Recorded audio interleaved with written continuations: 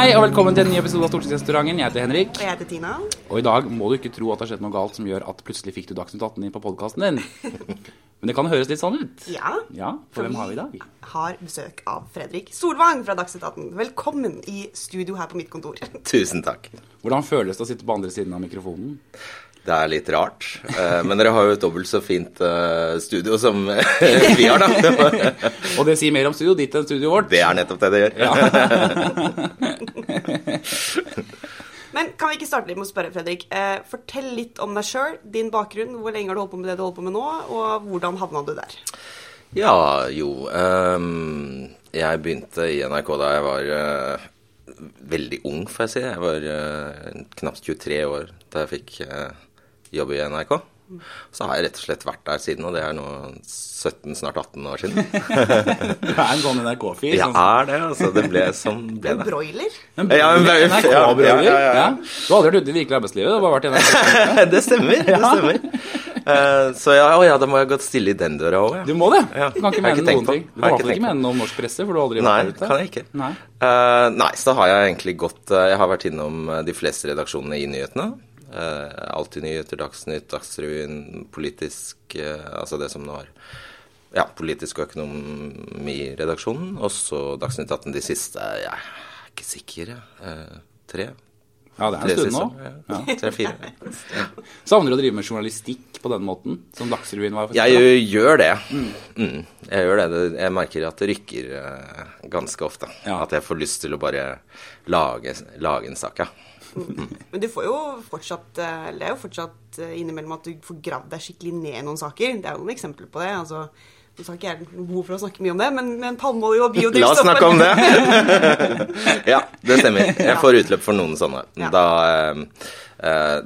Da har jeg gjerne, det er sånne ting jeg kommer på å si kanskje, og så jobber jeg med det på å si, og så får jeg noen dager eller kanskje en uke til å bare fullføre det. Men hvordan, bare fordi jeg er litt nysgjerrig selv, hvordan startet engasjementet ditt for den saken? Var det basert på at det var en runde på det, for eksempel i Dags 18, så tenkte du, her er det noe å ta tak i? Eller begynte å ta tak i det først, og så kom debattene i den flaten? Det tror jeg faktisk ikke hadde noe som helst med Dagsnytt 18 å gjøre. Nei. Men nå husker jeg rett, da spør du så vanskelig, det er så lenge, fordi jeg hadde hatt en runde om biodrivstoff som sådan, ikke om den palmeoljebiten, men det hadde jeg hatt noen år før, kanskje et par år før den siste runden. Så derfor er det såpass lenge siden, og jeg husker ikke hva som avstedkom det. Nei, det ble jo mye i den saken etter hvert. Det gjorde det. Men har du for det virker for meg som at du er kanskje den journalisten i Norge som har mest dragning mot å avsløre skjulte agendaer. Altså for eksempel i den saken da, noen sier sånn, det er kjempebra, så skal du på en måte avsløre at det er det ikke. Eller den legendariske søndagsåpne butikker-reportasjen du hadde på Dagsrevyen, hvor Virka solgte med en sak, og våre medlemmer er så mot søndagsåpne butikker, og du begynner å grave på hvem er det egentlig som eier disse butikkene som er oppe på søndag. De samme medlemmene selvfølgelig. Ja, det tror jeg, da tror jeg kanskje det som trigger meg er hykleri. Ja. Og det at man kan i norsk offentlighet komme unna med stort hykleri på høylyst dag. Fordi bare mange nok er med på det. Og det skjer så ofte. Ja. Og det irriterer meg sånn. Ja. Så kanskje det er det som trigger det. Men det er en sånn ting jeg liker med deg, som jeg synes er veldig deilig. I hvert fall når jeg ikke er i studio selv. Altså, da er det jo ofte litt ubehagelig å sitte på den andre enden av det. Men hvis du sitter og ser det på TV, og når du på en måte for det du gjør, du stiller ikke bare politikere til veggs, altså du stiller også organisasjoner og andre som deltar i den offentlige debatten til veggs. Og det er en sånn ting som er litt ofte vanskelig for oss politikere å gjøre, ikke sant? Fordi at møter du en politiker i debatt, så kan du være hard, men møter du en organisasjon eller sånn, så er du litt mer forsiktig fordi sånn og sånn. Men det bryr ikke du deg om.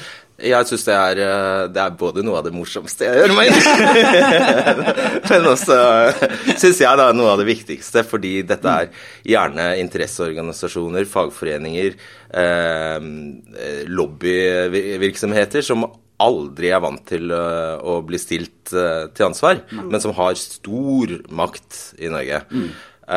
Noen tillates endog å være rene, helt blankpussa interesseorganisasjoner som aldri får spørsmål om agenda.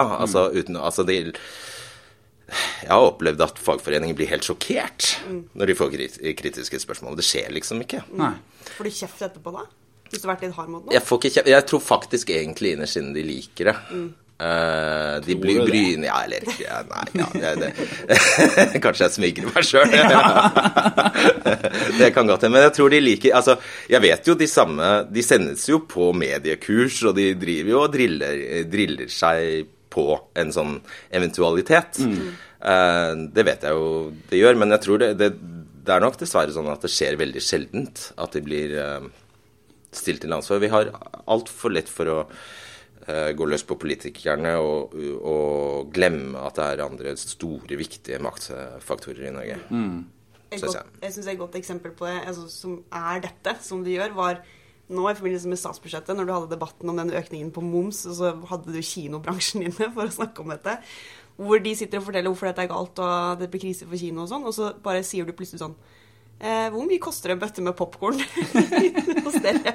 Og så bare ser du at liksom, han ble helt sånn og så svarte han jo på det da, men det eksemplifiserte jo så godt er det krise liksom? Jeg synes det var kjempegøy. Ja, det er et eksempel på nettopp altså at du må gjerne, for jeg er med på det, dette er et spill ofte at en klager altså en anklager og en som må forsvare seg, det er på en måte den vanlige setupet i en debatt selvfølgelig, men du må ikke tro at du har tillatelse til å bare klage.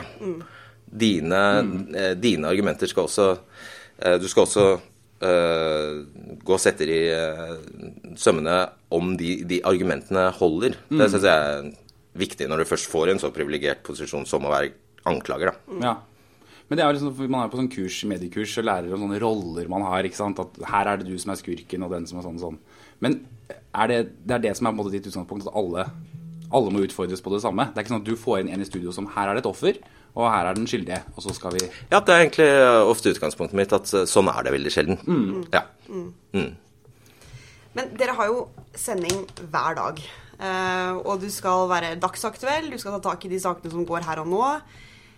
Du er jo ofte ekstremt godt forberedt, altså det er derfor du kan stille de vanskelige spørsmålene, og du er jo en av de som det kanskje er litt sånn kjipest å komme til som programleder, for at vi vet at du er veldig godt forberedt. Jeg visste jeg ville like å komme på besøk hit.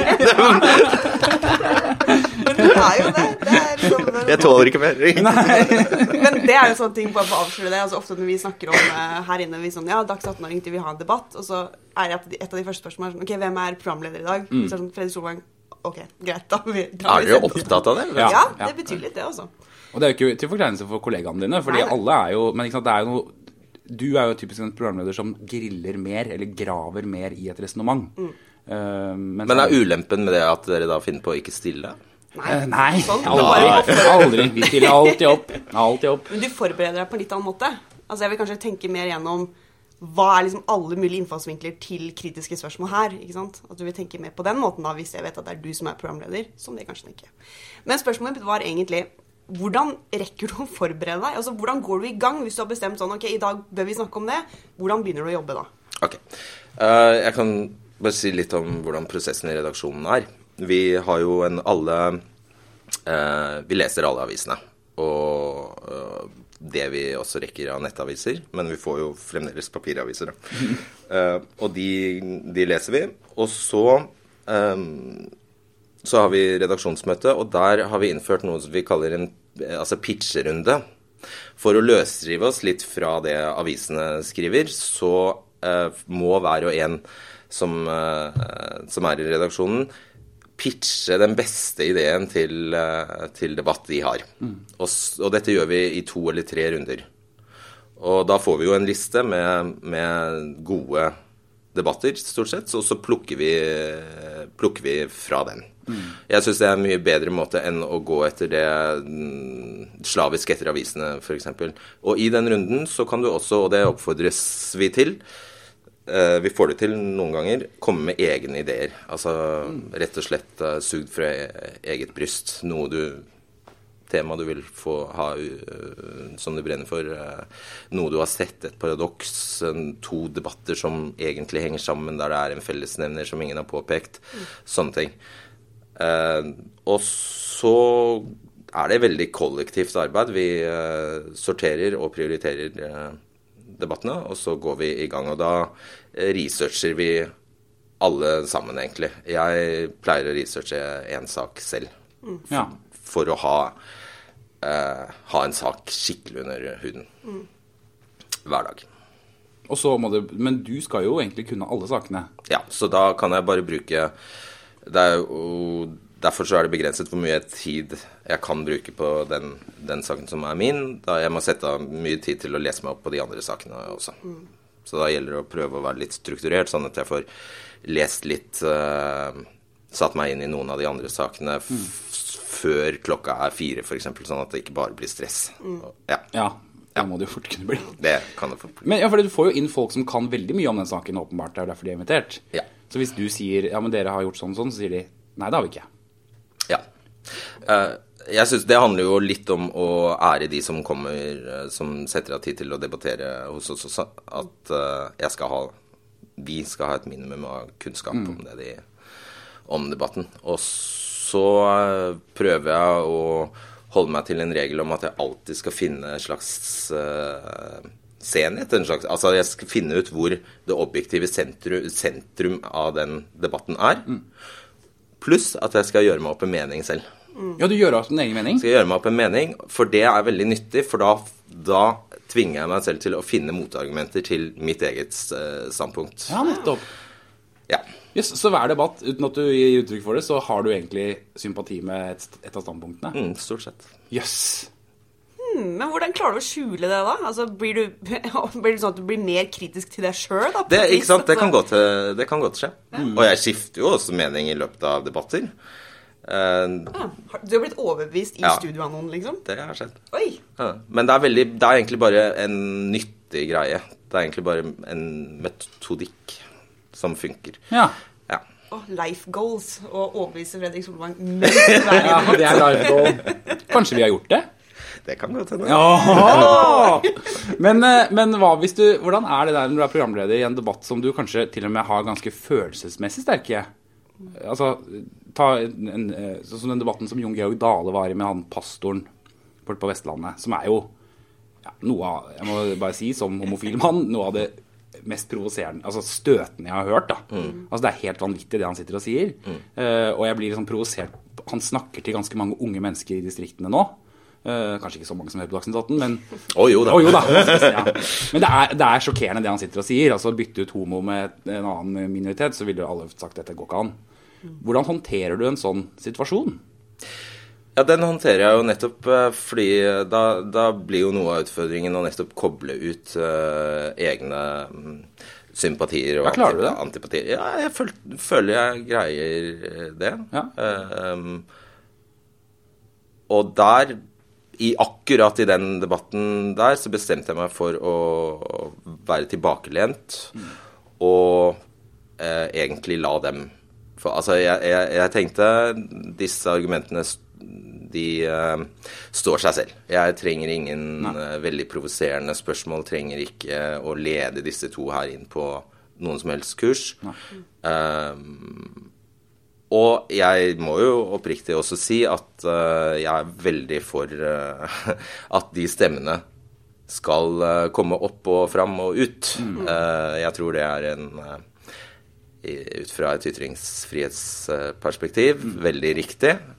Og jeg tror hvis du sympatiserer med den motsatte siden, for eksempel med Dale i det tilfellet her, så tjener det faktisk den saken at de kommer ut og de stemmer. Ja.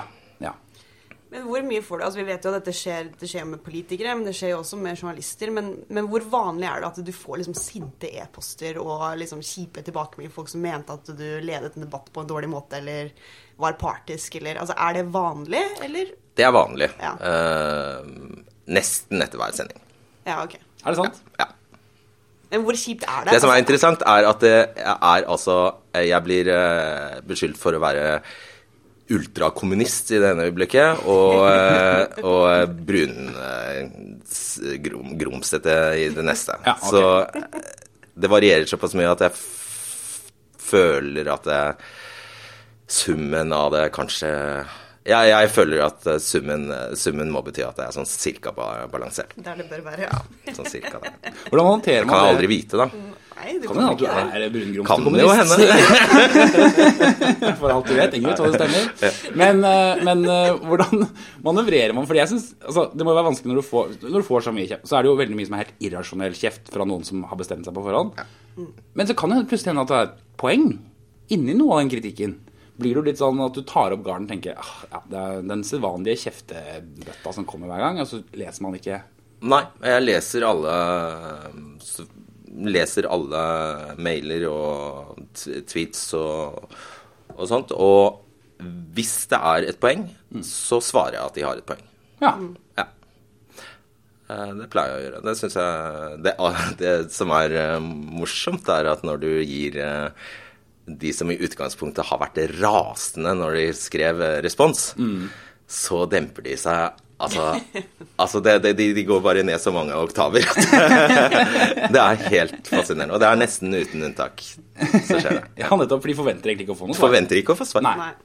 Det ser jo vi jo, hvis du tar deg bryt til å svare Ja, folk, det er så veldig da gøy. blir det veldig hyggelig den neste mailen som kommer, Ja. eller så får du ikke noe svar. Nei. Det er der. Jeg har også hatt sånne på Messenger folk som skal melde seg til høyre og sånn, og så svarer man dem, og så sier de neida, de ses i valgkampen. Ja. Det blir spennende dette her. Ja. Så på Erna!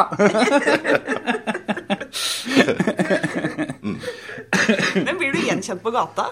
Er det folk som kommer opp til deg og vil liksom diskutere saker som de har sett på Dagsnytt og sånn? Jeg hadde nær sagt heldigvis ikke det siste, men jeg blir gjenkjent. Det er veldig, det har jo skjedd de siste par årene, egentlig. Det er en ny situasjon å venne seg til. Stort sett bare hyggelig. Altså at folk kommer bort og gir meg komplimenter. Det er, ja, stort sett det, men jeg ser jo at folk ser, og så er det ofte at jeg tror de blir i stuss. Hvor har jeg han fra? Ja. Ja. Ikke på skole med han der. Ja, hva er det? Det er noe med han der. Men det er egentlig alltid, jeg har aldri opplevd noe ubehag. Så bra. Nei, Så ja. bra. Ja, det er godt. Det er jo, men når du skal lage debatter sånn som nå, fordi vil det være galt å si at du har en slags høyrestemme i norsk presse? I den forstand at du veldig ofte stiller spørsmål mer fra høyre enn veldig mange andre journalister gjør. Ja, jeg liker jo ikke den, og jeg håper jo ikke det blir et ettermæl. Nei, At det altså var ikke om partiet høyre, men at Nei, jeg skjønner hva du for eksempel om bevilgninger da. Altså, det jeg lever godt med er hvis jeg blir oppfattet som at jeg stilte spørsmål fra alle kanter. Jeg lever jo ikke fullt så godt med hvis jeg er enspor av den, altså at jeg bare stiller spørsmål fra høyre. Det gjør du ikke. Ja, det tror jeg Nei, ikke det gjør du ikke. Nei, men hvis det er et slags inntrykk at jeg gjør det i større grad og berettiget, så lever jeg godt med det. Og det er jo for så vidt litt bevisst også, at jeg synes det er litt mangelvare. Ja, men det er jo faktisk det. Du er den eneste journalisten jeg noen gang har vært i debatt, eller sånn programleder har vært i debatt, som griller meg på hvorfor jeg ikke er for utbytte av privatskoler. som er et mye vanskeligere spørsmål å få enn hvorfor du er mot. Men sånn, hvorfor ikke det? Hvis de driver bra og går med overskudd, hvorfor skal de ikke ta et utbytte? Ja, det er sant. Hensikten med et sånt spørsmål er jo for å teste sammenhengen i politikken. Ja. Men det er så rart for oss, vet du, for vi er så bare vant til å forsvare alt det at vi mener sånne ting som liksom ingen andre mener. Disse tingene, så det er unaturlig. Men har du husker du noe sånn, altså noen debatter er jo bedre enn andre. Men kommer du på noe, liksom, de verste debattene du har vært gjennom, eller liksom bare ting du ikke kommer over som skjedde, eller noe sånt? Nei, jeg har, akkurat det spørsmålet er jo bitte litt forberedt på, og jeg må innrømme at veldig mange av disse Dagsnytt 18-debattene, de flyr litt forbi. Altså, jeg setter meg godt inn i dem der og da, samme dag, og så må jeg si at det er veldig mange forglemmelige debatter. Det er det, altså. Og derfor så er det eksempelet jeg vil trekke fram ganske nytt. Ja. Men jeg synes jo personlig at den her ulv på melkekartong-debatten var bortimot det mest tullete vi kan bruke tid på å debattere. Jeg var ikke imot at vi hadde den, jeg var egentlig for at vi hadde den. Ja. Den ble utrolig underholdende. Ja. Men min store innvending til den er at sånne kuriosa-saker og debatter, når alle kaster seg på, Ja. alt fra seriøse debattprogrammer som Dagsnytt 18 til det minste nettavis, som bare driver klikkhoreri, så tar kuriosaen over. Da blir det faktisk det blir en viktig nyhet den dagen, eller den uka. Ja. Og en stor sak. Og det jo bare noe som skjer i medielogikken, at og det kan, altså at volumet blir for stort. Men det en sånn og så har jeg problemer med måten MeToo-debatten har utviklet seg på. Jeg synes det vi har vel hatt en MeToo-diskusjon oppe på hvert eneste redaksjonsmøte de siste ukene. Spørsmålet har ofte vært hvordan kommer vi oss inn i MeToo? Ja. Vi må ha noe på MeToo. Og det har jeg for så vidt vært enig i, at debatten raser, vi bør ha noe vi også. Men sånne debatter får veldig lett et tjukke lag av... For det første det veldig vanskelig å finne reelle meningsmotstandere i en sånn sak, fordi alle egentlig enige om at dette sånn skal det ikke være. Og da bokser man driver skyggeboksing og argumenterer egentlig mot slags spøkelser. Ja. Hvis dere skjønner hva jeg mener? Ja. Altså, ingen navngitt. Vi snakker om menn generelt. Nei, ikke vent litt. Ikke menn generelt, men noen menn. Ja, hvilke menn? Nei, altså, de finnes overalt. De i alle bransjer. Det bare en veldig uhåndgripelig debatt. Ja. Og så det å bli sjekket opp. Nei, det ikke det handler om. Ja. Så hvor går grensen? Ja, så jeg må bare understreke, dette var ikke et forsøk på å snakke ned viktigheten av MeToo-kampanjen, men det en vanskelig sak å debattere. Jeg skjønner litt hva du mener, for det sånn, vi har jo snakket om hva mener man denne debatten, hvor skal vi legge oss, hvordan skal vi delta i debatten, og når du har gjort de tingene som du der nå inne på da, så ok, hva annet det? Det ingenting hvor vi stikker oss ut fra noen andre på at vi mener noe helt annet enn det andre mener, ikke sant? Det bare en greie som går, og så blir det sånn. Ja. Men ser du at pendelen begynner å svinge? Hvordan? I at nå begynner det å komme sånne mannstemmer som sier, nei, nå får det ikke faen meg være nok. Ja, det har den jo gjort, men da synes jeg det problemet som oppstår da at da blir det debatten om debatten. Ja, det det gjør. Men det har vi jo masse av. Ja, vi har det ikke stort sett det vi har? Det jo ikke politisk uenigheter i Norge, så det jo bare debatten om hvordan debatten utvikler seg. Den melkekartongdebatten jo et sånt eksempel. Ja. Jeg elsker debatten. Den det, men debatten om debatten veldig utmattende. Ja. For den har jo potensielt ingen ende. Nei. Det jo ålreit, det da. Jeg liker det. Jeg elsker debatten om debatten. Men jeg tror jo liksom litt det der med den melkekartongdebatten også. Altså jeg skjønner at du synes at det var en tullesak. Det var jo en tullesak, men ikke det liksom, det som litt fint med Dags 18 da? Altså du også kan ha de der debattene som ikke alltid sånn kjempeseriøse og sånn, men det hver dag skal du fylle liksom en time med ulike ting, og da det også rom for å ta opp bare sånn annet som kanskje litt sånn fjas, men allikevel det jo noe folk snakker om, da. Jo, det jo det som en av fortreffelighetene til Dagsnytt 18, synes jeg, at det må ikke være dueller, skarpladde dueller. Det kan være det vi kaller pratesaker, da, der du bare blir opplyst om et tema av de fremste på området, for eksempel. Det kan også være et habilt panel av meningsbærere som ikke så veldig uenige. Så det jo den det at det daglig gjør også at lista ligger litt lavere for hva man trenger ikke å være ukas store debatt. Nei.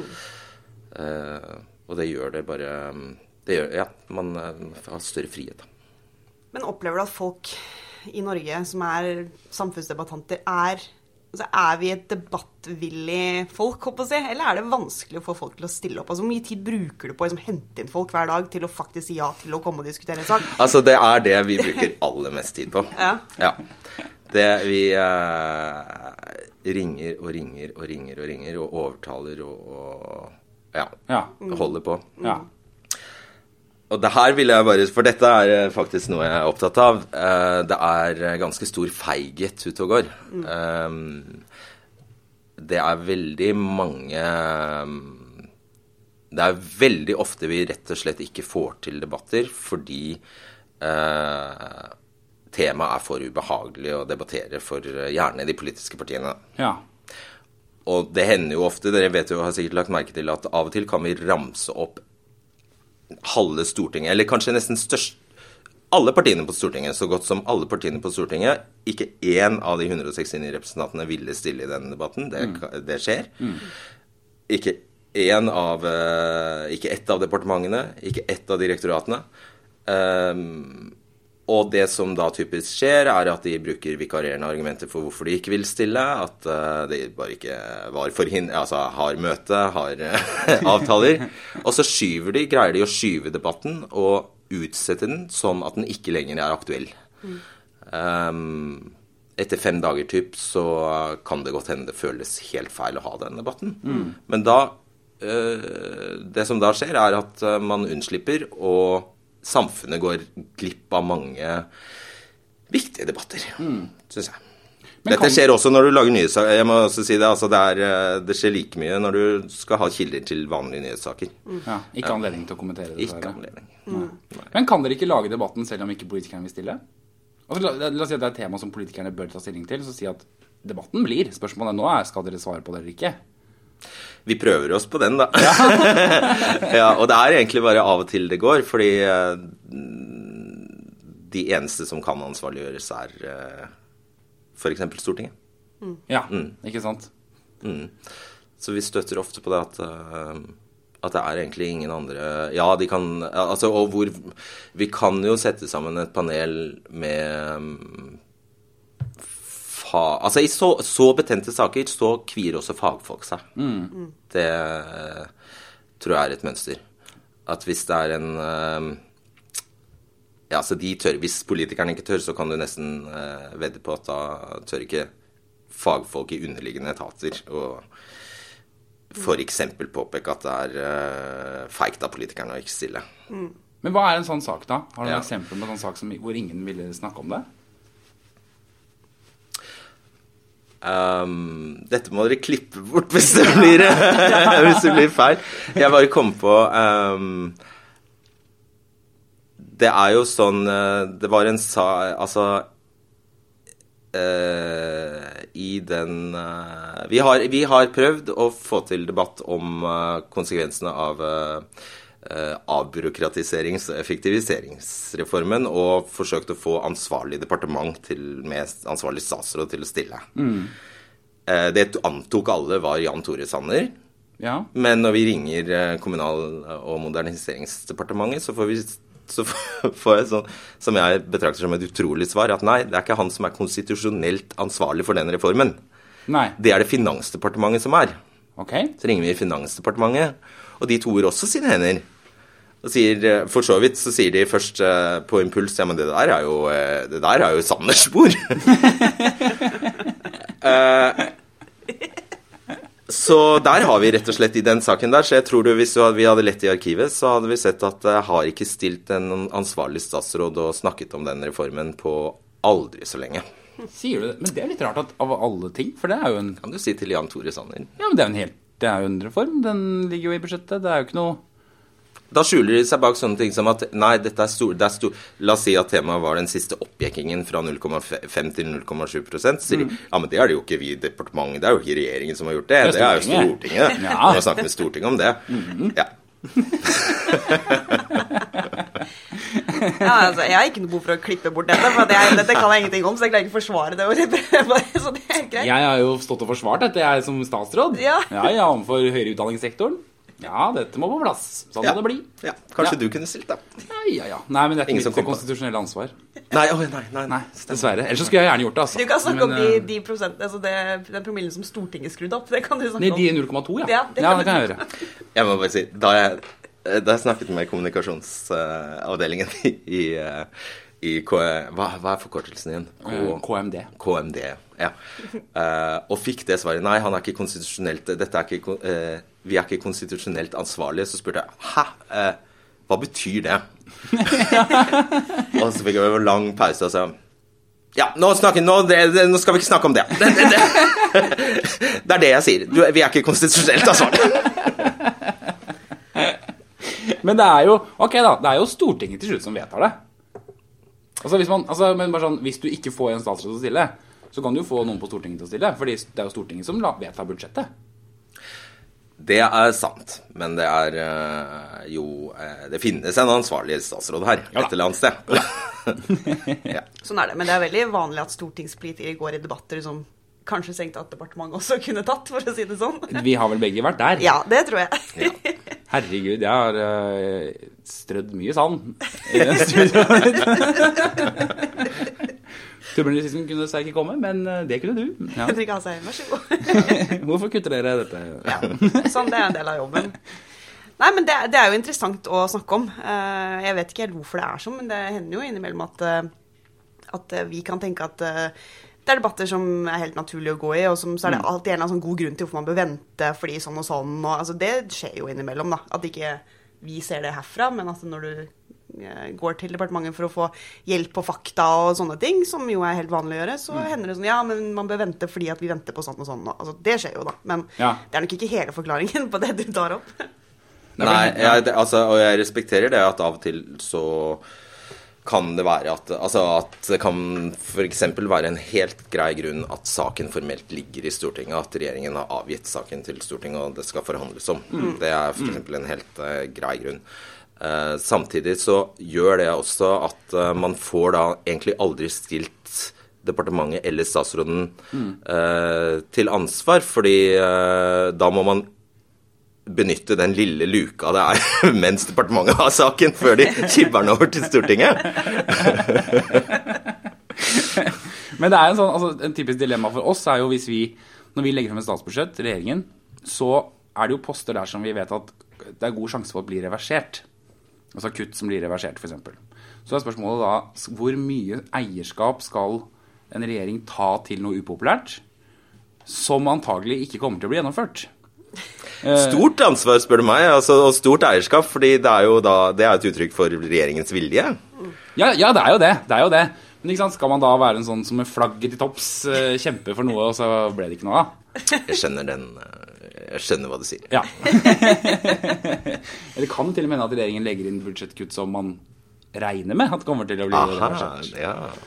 Men er du en av de som mener at dette også er et sånn biprodukt av at man liksom omringer seg med kommunikasjonsfolk og andre som skal sile hele budskapet før det til slutt kommer ut og sånn? Eller tror du, har det blitt verre enn det var før på sånne type ting som det her?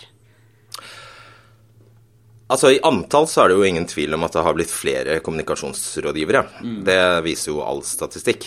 Og det skulle jo bare mangle at ikke det hadde det bør jo ha en eller annen konsekvens. Og det skulle forundre meg veldig om ikke den konsekvensen er nettopp at man isolerer politisk ledelse bedre. Vi opplever jo sånne ting som at de forskutterer når du ringer pressetelefonen, så kommer det rett fra levra at nei, det vet jeg at statsråden ikke kommer til å stille på. Ja, jeg kan jo spørre, men det bare vet jeg. Sånne ting svarer de. Og det synes jeg ikke... Sånn synes ikke jeg det skal være. Nei. Men hvis du tar med, bare sånn for å argumentere litt imot, da, selv om jeg tror du har mye rett, men kan det også være litt at... Så husk at vi er jo en helt annen mediehverdag nå enn det vi var før. Det er jo så mange flater, så mye debatter, det oppdateres hele veien, ikke sant? På en dag. Det som dagen starter med kan jo bare være helt forbi når dagen er over. Debatter lever ikke på samme måte som de gjorde før. Så kan det også... er det egentlig riktig å si at man har mindre tilgjengelighet på politikere nå enn det man hadde før? Jeg vil kanskje tro at det egentlig er motsatt, selv om man har svære kommunikasjonsavdelinger og alt skal liksom gå gjennom en slags apparat, men man strengt tatt egentlig har mye mer, bedre tilgjengelighet da, på politikere enn det man hadde før i tida. Ja, men egentlig, når man tenker litt, fordi... på en måte så, du har jo rett i at det er mange flere nye kanaler der politikernes kommunikasjon med både publikum og presse er mye mer direkte. Sosiale medier for eksempel. Samtidig så tror jeg at jeg mener å se at det skjer ganske ofte at Ja, det må jeg tenke på. Ja, det var jo litt sånn. Ja, men, men altså, hvis du går helt på toppen da, statsministeren jo mer tilgjengelig for å kommentere saker nesten hver dag nå, enn en statsminister antagelig var på 90-tallet. Kanskje. Ja, men tror du ikke det? At dere har lettere tilgang? Jeg vet det settes ganske... Det ikke sånn at man får statsministeren på hva man vil, på det man vil. Altså, nei, det skulle jo bare mangle. Hvorfor det? Det settes ganske strenge vilkår for intervjuer, ganske klare grenser, ikke minst i tid, som gjør at man ikke får stilt noen oppfølgingsspørsmål. Hvis du mener det å tilgjengeliggjøre politikerne at de holder pressekonferanse altså akkurat i det Dagsrevyen går på lufta det ikke det dummeste du kan finne på så jeg ikke sikker på om jeg enig med deg, fordi det jo egentlig bare en utnyttelse av det bare smart tenkt ganske utspekulert nei, jeg må tenke på det Men jeg tror vel, altså litt av grunnen til at vi startet med greiene vi holdt på med her også, Henrik, altså denne podcasten og alt, det jo egentlig, altså for vi også ser at politikken blir så profesjonalisert, ikke sant? At du får en distanse da, man sier ikke ting rett fra levra lenger og sånne ting, men det jo også litt fordi konsekvensen av å gjøre det også større da, så da får man et større behov for å liksom beskytte seg selv og passe på at man ikke sier noe feil. Altså, det ikke alltid at man ikke har lyst til å gå i en debatt eller en dårlig sak, men du redd for om du klarer å formulere deg på riktig måte til at det ikke blir en greie som ikke var hensikten din, da, rett og slett. Altså, jeg ofte veldig redd for det, å si et eller annet feil, fordi at ikke jeg kan det godt nok, rett og slett. Og derfor det trygt da å liksom ha noen folk rundt deg som kan sørge for at du sier de rette tingene da, når du først sitter der med mikrofonen i trynet og skal... Nå kommer jeg på ett poeng. Altså, i det lagene av kommunikasjonsrådgivere i for eksempel departementene blir flere, så føler, og man formaliserer dette her sånn at pressen for eksempel skal gå gjennom skal henvende seg til det nederste på den stigen. Så det på en måte den avtalen som da må ligge til grunn der, at beskjeden går videre om at vi har i hvert fall ringt. Og det det jeg påpekte i sted, at når du opplever at det ikke det engang blir gjort, at det tas avgjørelser på vegne av politisk ledelse langt nede i byråkratiet, så fungerer det ikke etter min mening. Når ikke beskjeden går videre en gang. Jeg synes det en forutsetning. Er du sikker på at du ikke gjør det? Nei, jeg kan ikke være sikker. Nei. Det man føler seg. Nei, altså det høres jo litt sånn måten de svarer på, men jeg tror veldig mye går, om ikke til statsråden, så i hvert fall til politisk rådgiver. Med NRK vil gjerne ha en debatt om dette. Det tror jeg jo du har rett i de aller fleste tilfellene. Samtidig så aner jeg har jo lurt på noen ganger hvordan blir denne henvendelsen framstilt nå? Det sånn, starter du med at så ringte Dagsnytt 18, du kan bare notere deg det. Altså det jo 1000 måter å legge fram en forespørsel.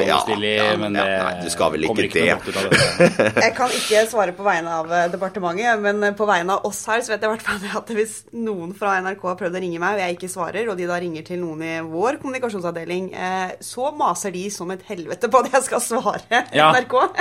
Så den hyggelig da. Ja, det er veldig hyggelig, altså. Og en annen ting at jeg vet ikke hvordan du føler det, Henrik, men jeg tror veldig mange av oss føler en sånn veldig forpliktelse til å stille opp hvis vi blir spurt, selv om vi kanskje egentlig ikke vil, for det en vanskelig debatt eller litt sånn. Men jeg kjenner i hvert fall veldig på ansvaret på at har de ringt og spurt meg om jeg kommer, så må jeg egentlig det, hvis ikke jeg absolutt ikke kan. Det i hvert fall sånn jeg føler det. Og det meste kan forsvares. Ja da. For å være helt ærlig. Det jo en grunn til at man gjør jo ikke ting bare for å være det jo dust, også min, liksom. det jo også min grunnholdning at må jo være en grunn til at du har gjort dette, så da må det jo være mulig å fortelle det. Men ta en som stilte opp i studioet ditt da, nemlig Torstein Tvedt Solberg, som en av APs virkelig flinke folk, altså. Men som av en eller annen grunn ble mannen som fikk beskjed om å forsvare denne etterlønnssaken til Arbeiderpartiet. Han stilte jo opp, svarte på spørsmål, var der, men det var jo ikke noe hyggelig. Nei, det ble jo ikke det. Nei, og da det litt sånn, ikke sant? Og det jo det samme som Tina var litt inne på. Altså hvis man svarer feil eller et eller annet sånt, så jo ikke pressen nådeløse på det heller. Så garden går jo opp fordi skytsen blir sterkere. Altså, jeg har all sympati for Torstein, og synes jo egentlig litt synd på han, fordi den saken ble det klippet ble mangfoldiggjort så til de grader, altså det hadde han ikke helt fortjent. Men det var helt urimelig å sende ham også. Og det var det jo i utgangspunktet, synes jeg, og for han, ja. Men når det er sagt, det som, hvis jeg skal huske tilbake til akkurat situasjonen i studio, det som gjorde at vi havna der, og at vi kjørte oss inn i det blindsporet, var jo at han konsekvent ikke forholdt seg til det jeg spurte om.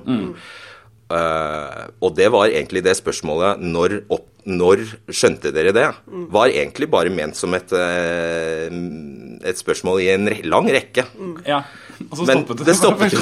Og ikke på grunn av meg, mener jeg, men fordi han bare ikke ville svare på akkurat det. Ja. Men er ikke dette også egentlig virkelig et eksempel på at man føler en forpliktelse til å stille opp selv når du kanskje ikke har alle argumentene på plass? Ja. For det var det som manglet der, ikke sant? Han hadde bare den ene frasen han skulle si, men han hadde liksom ikke de andre svarene, men likevel så stilte han i studio et klassisk eksempel hvor man kanskje burde sagt sånn, nei, vi kan ikke stille i kveld, rett og slett. Ja, det ville vært det. Ja, fordi du ikke har argumenter, men han kommer jo allikevel. Det viser jo at vi tar dere jo på alvor, vi stiller jo opp, selv om vi vet at det blir kanskje ikke så fint. Ja, det må jeg jo si at det var jo prisverdig at Arbeiderpartiet stilte det. Kanskje, å sette sammenheng med det jeg sa tidligere, så hadde kanskje det typiske vært at de ikke stilte. Ja.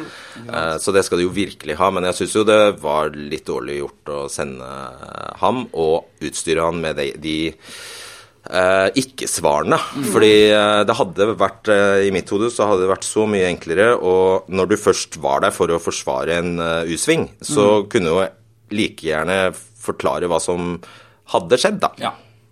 Men her tror jeg vi ødelegger for oss selv, fordi vi jo er så redde hele veien, ikke sant? Altså, det er et uttrykk for, at det er en feighet, som du sier, og en sånn, ja, at du skal være for forsiktig da, at det blir bare sånn, det blir teater på et vis. Ja, men det er sant det, altså. Fordi man er så redd for å si noe feil, så da bare sier man ingenting, og så blir det bare helt rart. Ja, altså jeg har ofte lurt på, hvis sannheten er at man har sett en opinion vokset seg stor, man har blitt idiotforklart, man har fått masse kjeft i media, for eksempel. La oss si at det skjer i en sak. Da må det vel være bedre å bare si det. Vet du hva, vi tok ikke høyde for at det var så mange som ville reagere, og nå har vi tatt til oss de reaksjonene, og er egentlig enige i mye av det. Og summen av det er at vi endrer standpunkt, vi snur. Altså, det er ikke verre enn det. Man skal liksom ikke si at man tok feil. Nei. Sånn uansett. Altså, det er mulig å endre et mening, men jeg tok ikke feil, jeg mente det andre. Det er liksom litt der vi er. Ja, men jeg synes kanskje vi har blitt flinkere til det også, Altså politikerne, at man sier mer sånn, nei, vi mener ikke det, men vi måtte gi det for å få dette. Ja, jeg lurer på, jeg tenkte på det, om det var det som egentlig skjedde da Linda Helleland gikk tilbake på standpunktet sitt om pappaperm. Ja. Og det er i tilfelle prisverdig, synes jeg. Ja, nei, jeg tror bare ikke det er farlig. Altså, det er jo så paradoksalt at det er jo en av de egenskapene vi alle setter pris på med medmennesker, at de kan innrømme feil. Det er en fin egenskap som man gjerne vil ha, som man gjerne dyrker. Man blir lett tilgitt også, hvis man innrømmer at man tok feil. Altså, det er en ting folk liker. Så det er mye enklere det enn å stå i motsatt storm, egentlig. Så kan du spørre deg, hvis Tom Tvedt hadde gjort det, for eksempel tidligere i idretten, så hadde det kanskje vært en helt annen sak. Kanskje. Men så er det så tror jeg det kommer, det vet jo dere best, men min mistanke er at når det gjelder, når altså partiene blir så redde og så engstelige for at hvis de innrømmer feil, så skal det så skal det på en måte gå, plutselig så har du overskriften, eller plutselig så dannes det et inntrykk av at man ikke er styringsdyktig, eller sånne ting, da, at man vingler, ikke sant? Det er jo et ganske kjipt stempel å få, vet vi. Ja, ikke sant, at man blir så engstelig for at plutselig det å innrømme feil blir oversatt til å vingle. Det vil man jo ikke. Så jeg forstår jo den biten nå. Ja, og så tror jeg man får et eierskap til ting. Altså, det tror jeg man ikke skal undervurdere på det menneskelige plan, da. Ta for en statsråd, for eksempel, som har fått til noe. Og så opplever man at det ikke blir noe av, eller at det ble feil, sammenlignet med hva de trodde, eller noe sånt. Så går man jo og det er ganske menneskelig. Noen slags forsvarsposisjon. Det er babyen din, liksom, som nå blir slaktet på direktsendt radio. Det var et forferdelig bilde, men gullkalven, da. Men ikke sant, altså det blir en... Så jeg tror også det er en greie som slår inn, at det blir en sånn, nei, vet du hva, det skal vi ikke rygge på. Ja, at det går litt prestige i det. Ja, det gjør det jo masse. Mange saker. Ja, og det er helt naturlig. Vi må snart runde av, så nå har vi jo snakket lenger enn det vi pleier, men det er så gøy å ha det her, så det er bare kjekt. Men vi har et siste spørsmål som jeg har lyst til å snakke litt om. Og det er, du må jo se så utrolig mange ulike debatteknikker hos folk. Alt fra hersketeknikker til å være dårlig forberedt, til å på en måte velge innfallsvinkel i en debatt, da. Hva er de beste, altså hvordan er vi egentlig når vi er hos deg? Hva legger du merke til hos folk som er, debatteknikk? Som vi jo øver mye på som politikere. Ja, jeg synes det er et veldig skille mellom profesjonelle og ikke fullt så profesjonelle debattanter. Det er det bare, altså og her tror jeg bare det er øving gjør mester, altså. De som er vant til å debattere, de kjenner fallgrubbene, de er også flinkere til å ikke svare, selv om det høres ut som du svarer. Så jeg har tenkt på det at kanskje det er der det største skillet går, om du er profesjonell samfunnsdebattant, eller om du ikke er det. Så er det jo de klassiske, altså det å forsøke å bridge og så vidt anerkjenne at jeg hørte hva du sa, men jeg vil egentlig snakke om først vil jeg bare si og først vil jeg bare si det er klassikere. Hvor mye irriterer det deg når noen sier sånn, jeg skal svare på spørsmålet, men først vil jeg bare si, og så svarer de noe helt annet? Det irriterer meg, men jeg tillater det, altså regelen min er at du får alltid snakke ut på første svar. Da får du får alltid en sjanse. Men hvis du da har glemt hva jeg spurte om, så påpeker jeg det. Og av og til så har jeg jo spurt, husker du nå hva jeg spurte om? Og ofte gjør det ikke det. Og det synes jeg da, men jeg tror det er litt læring, jeg håper det er litt læring i det, at det er litt oppdragende. Fordi det må jeg jo si at jeg egentlig bare synes det er litt dårlig folkeskikk å ikke bli invitert som gjest til en debatt vi har definert og brukt hele dagen på å forberede, og så dure i vei med et helt annet, med et budskap som ikke er relevant. Eller som, det synes jeg er litt arrogant, kanskje. Men er det fordi de har øvd inn et svar litt uavhengig av hva du spør om, tror du? Det tror jeg ofte. Ja. Det gjør vi jo. Vi går jo i en debatt med en tanke om at vi har liksom 2 budskap som vi må få frem her, uansett hva Fredrik spør om. Altså, sånn er det jo. Vi har jo en egen interesse av å være i debatt. Der skal jeg gi et tips, fordi der tror jeg bare at dere bør ha stor nok selvtillit på at det vil dere greie, og nesten uansett. Hvis dere har bestemt dere for det, så vil dere greie det. Men clouet, eller krukset, er å forholde seg til det som faktisk skjer der og da, de spørsmålene som faktisk blir stilt, og de motargumentene som faktisk kommer. Det blir, de gangene det blir feil, så er det når du bare er papegøye og ikke forholder deg til det, til omgivelsene. Ja. Hvis du skjønner hva jeg mener. Ja, da ender det dårlig for deg også, stort sett. Ja, det gjør det. Men stort sett, så hvis du kommer i studio og har bestemt deg for to hovedbudskap, så det greier du. Når de 10 minuttene er over, så sitter folk igjen med det hvis du er flink. Ja. Det er jo argumentet for å svare på spørsmålet ditt også, for at hvis du har gitt deg et svar, så slutter du å mase opp og si, og da kan du også si det du har tenkt å si. For det er veldig kjipt når du blir mast på, og så får du ikke... Da skjønner du veldig godt at du ikke svarer på spørsmålet. Ja, ikke sant. Men tusen takk, Fredrik, for at du gadd å komme hit til oss og bli intervjuet, altså motsatt av det som er det vanlige. Ja, det var en interessant opplevelse. Ja, veldig gøy for oss. Veldig gøy. Skal du ha sending i dag? Du, denne uka skal jeg vikarere for Ingunn. Oi! Hva blir tema? Er det bestemt? Ja, altså, vi tror vi får til en slags partilederdebatt, selv om det er litt vanskelig å få noen av dem til å stille. Okay. og da tror vi må innom Nobel. Ja. Ja. Og så tror vi må innom litt